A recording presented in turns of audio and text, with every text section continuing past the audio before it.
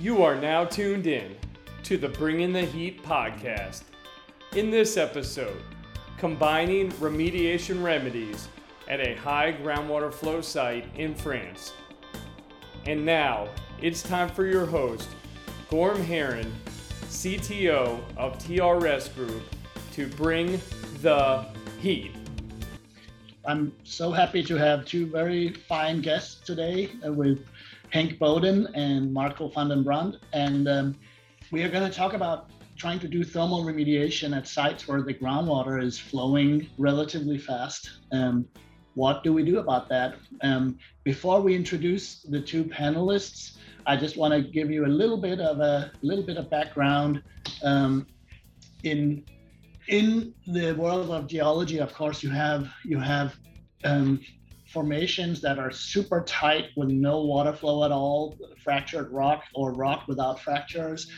You can kind of rank it from very, very low permeability to high permeability. Gravel has a lot of water flow if there's a gradient, sand, silt, clay. So in terms of permeability, you can have it on a range like this. You can also estimate how fast water flows in different formations depending on the gradient. If you have the same gradient, let's say it's 1%, that the water table has a gradient of 1, roughly these are flow velocities. So in some sites, it can flow as much as, this is 30 meters per day. You can imagine how much water that is.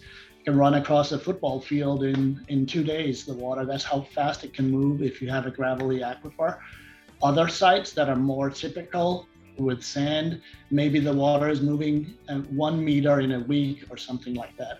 So you can imagine if you're trying to heat a site to the boiling point of water, for instance, it matters whether water can move across the site in 1 day or 1 month or 1 year or not at all, because as that water does so, it will cool or move water or heat from the zone. And with that in mind, we use different thermal technologies.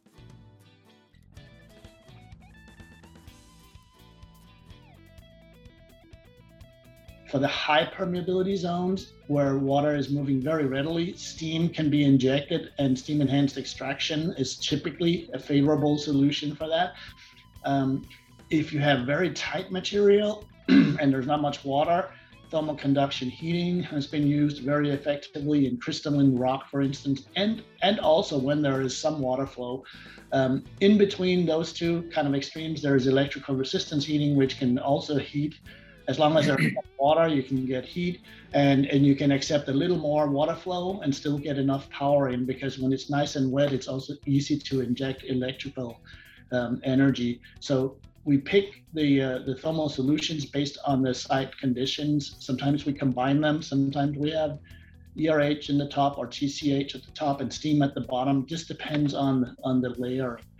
What we'll hear about today is an electrical resistance heating application where the water was known to flow very fast, and where Marco and Henk dealt with that issue in a quite different way than you're used to, but they combined remedies. So before we get into that, I would love to ask Henk and Marco, first Henk, to introduce yourself. Tell us a little bit about you and your company and how you got involved in this piece.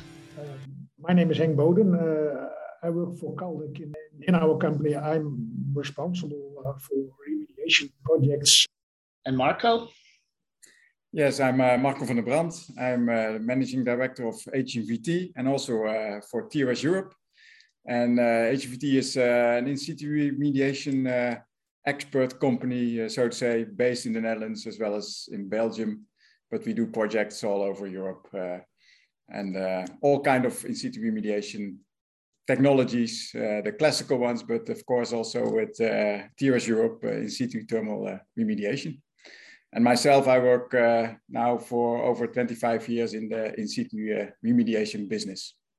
Very good, thank you.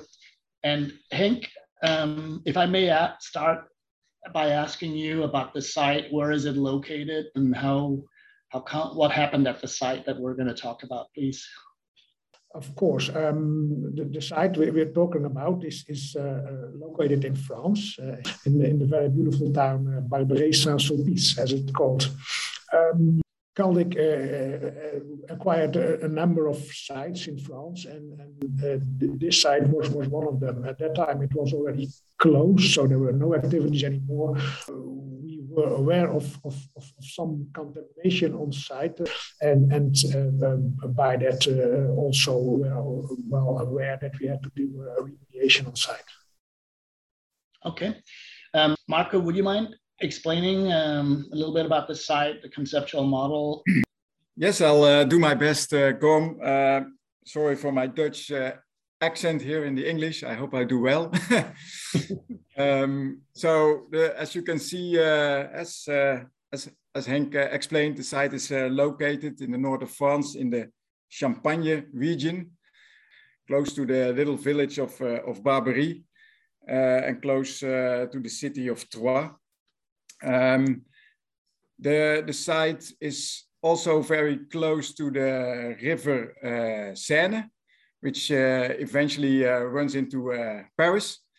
And the groundwater is, let's say, flowing downhill in the valley of the river, and also passing the Caldic site. And as such, the pollution that was present at the site of Caldic was also flowing towards the river of the Seine.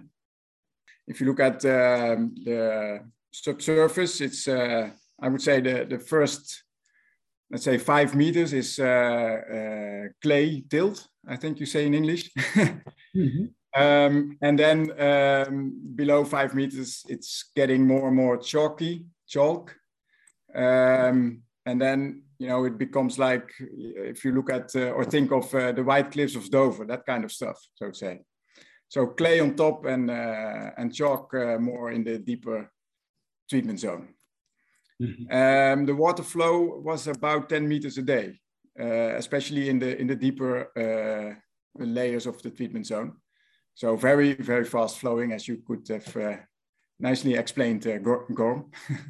So, yeah. So if you treat a site and it takes, let's say, 4 months, 120 days, it could run more than a kilometer. The water can move more than a kilometer. So that's pretty obvious that if we don't do something about that, the site will probably never get hot, no matter how much power you put in the ground, right?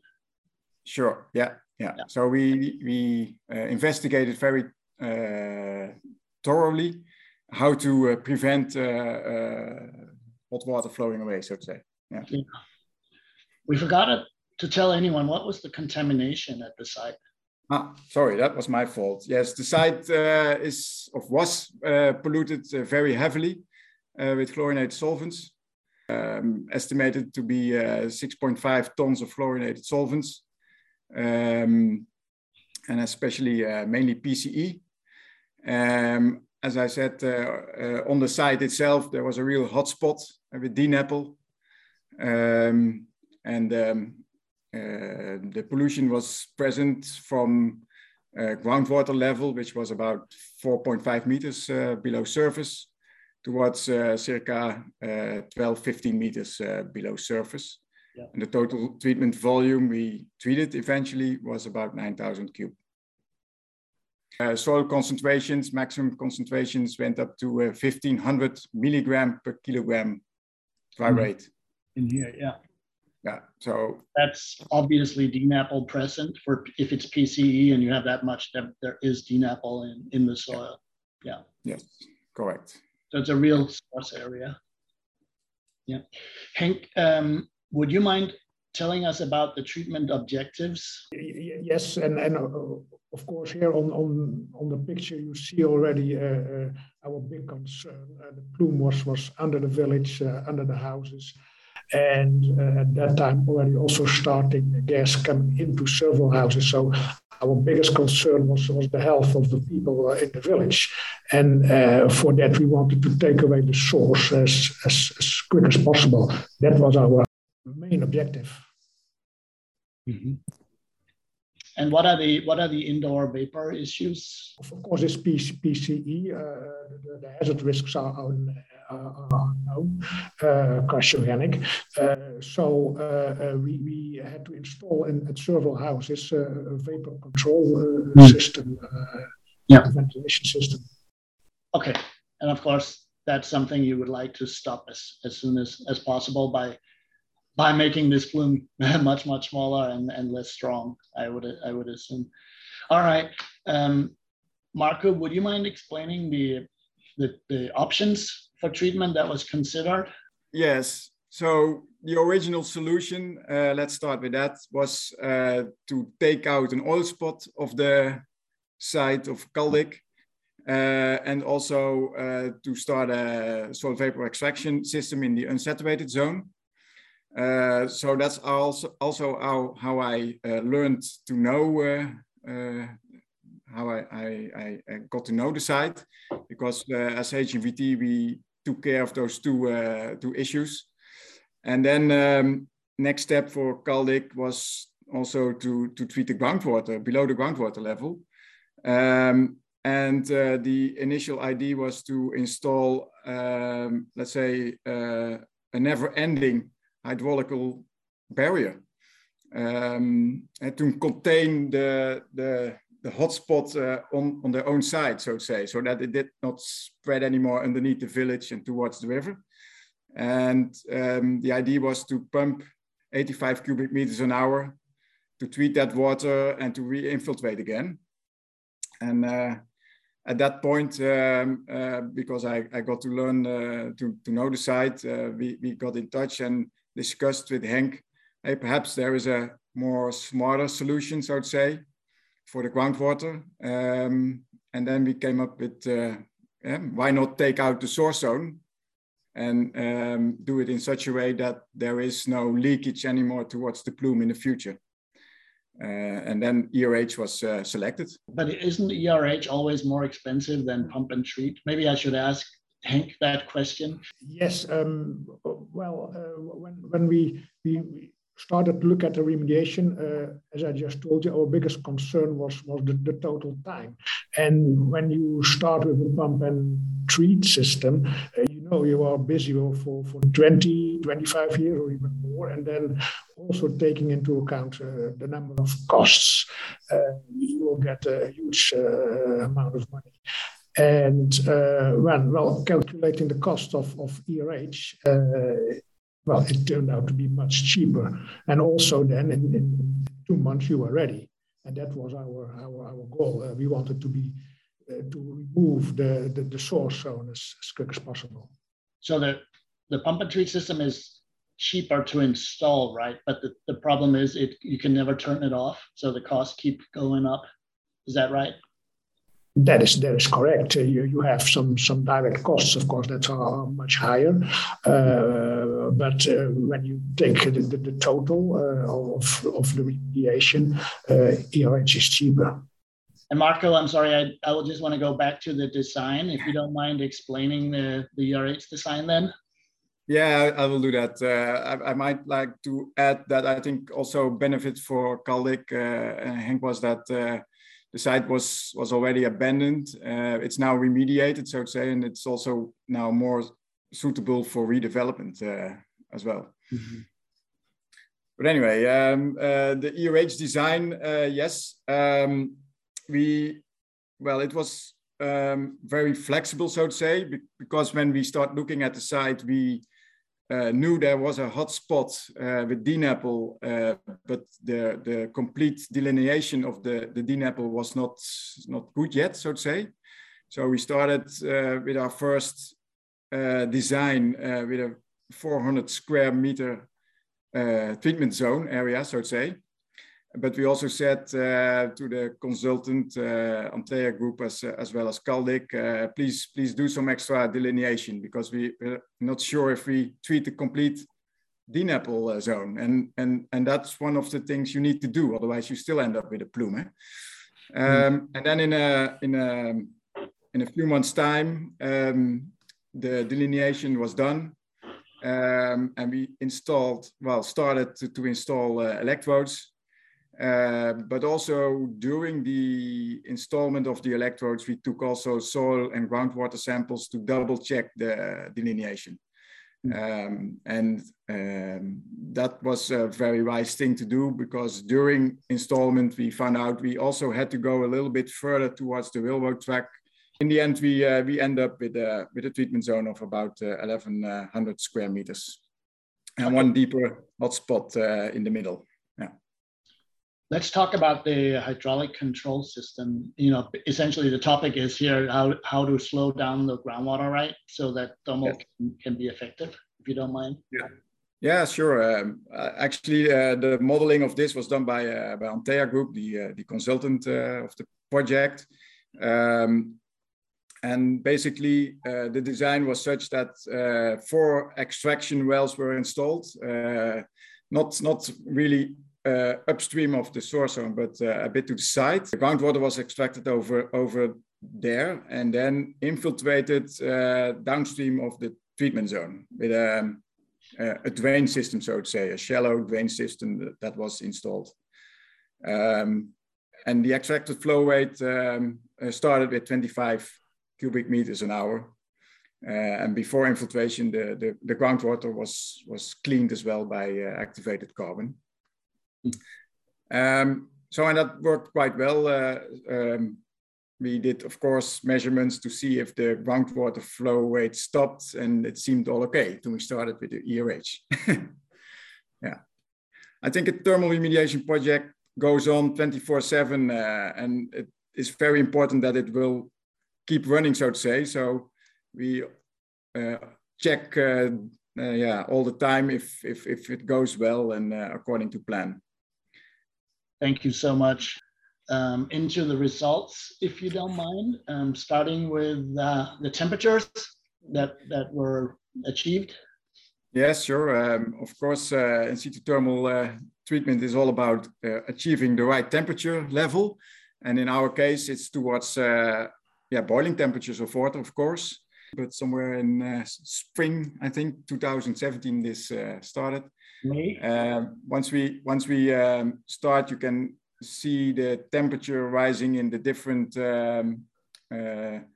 sensors we have installed to monitor, and that goes up about 1.5 to degrees per day, and then eventually we want to reach boiling temperatures. So for this side, the average temperature we achieved was about 105 degrees centigrades. And in total, we heated about 4 months in total. During the project, we did have some problems with the hydraulic control. So we had to adjust that system as well. But eventually we were able to succeed, so to say, yeah. All right. Yeah. Explain what the trouble was with the hydraulic control, please. Yes, what we did see during the project is that, especially in some, let's say, shallow temperature sensors, as well as some deeper ones, the temperature of shallow sensors is staying behind. Then when you go deeper, it goes to boiling temperatures. And then in the deeper sensor, it's also not heating up quite well. And what we found out is that probably we extracted groundwater, as you know, and we infiltrated water shallowly, that the infiltration of, let's say, cold water close to the treatment zone shallowly flowed back into the treatment zone. So what we first did is to reduce the pumping rate of the barrier system from 28 to 6 cubic meters an hour. And then also the shallow temperatures improved. Next step, we also saw that the deep temperatures did not improve by doing so. What we did to overcome that problem was to install 2 extra extraction wells upstream of the treatment zone, and 2 extra infiltration wells indeed downstream of the treatment zone, and to extract and infiltrate about 5 cubic meters of water extra, especially in the deeper layers. So these wells and infiltration wells did have deep screening because groundwater was actually still flowing too fast in the deeper zone, so to say, during the project. And once we did that, the problem was quite quickly solved, and temperatures were okay, and the project was completed, so to say. Yeah. It's interesting, right, that really the best way of understanding where the water is flowing and whether it is a problem is actually to look at the temperatures. If you know you put in enough energy that it should get hot, but it doesn't, that's the best tracer you have, is to look at the temperature probes. And not just have a few, but have many, and have them over depth in a lot of discrete intervals. You can find out these things. Yes. Awesome. How much mass came out, and how did you know that it was time to turn it off at the end? Now, of course, first the temperature profile should be in should be okay, so to say. But we took groundwater samples during the project. Also, we took soil samples during the project. But in the end, we also took, of course, final soil and groundwater samples. So taking samples, that's how we check. We check temperature profiles, but we also checked what concentration levels do we have in our vapor stream, so to say. So when we start, the influent concentrations, of course, are low, but during the project, when it starts to heating up, mass is evaporated, and we see it in our influent, and that goes to a peak and goes then back to very low concentration levels, and that's also an indication that everything is boiled out, so to say. Mm-hmm. Very good. Henk, did it work? And what is the plume look? What is the plume like today? Yes, it really did work, and well, the site now today is again full with green grass again. But of course, I think you mean the pollution. Well, we removed the source. There was no rebound. Today, under most houses, it's reduced less than 500 micrograms per liter, where it was 100,000 or more before we started. So a tremendous good result, and that in less than 4 years. And even the situation is now better than the ground model estimations showed, which were made before we started. Maybe one remark, as Marco mentioned already. Well, the site is again ready for industrial use again. So activities can be started. Well, at that time, in 2017, also for the French authorities, ERH was a pretty new technique. And well, when we, after 4 months, went to the town hall and just told them we are ready, well, there was some unbelief, and they were a little reserved. So they waited with the permission to stop the barrier. And that took more than a year. And then after that year, also the barrier was stopped. Thank you so much. What I've learned from Henk, because we stayed in touch, of course, on this site, is that a year or so later, concentrations already dropped towards a couple of thousand. And that still continues, and as you see, they are going further down over time as well. Yeah. Okay, thank you so much, Henk and Marco. We will be back in a month or two. Thank you. Thank you, Gorm.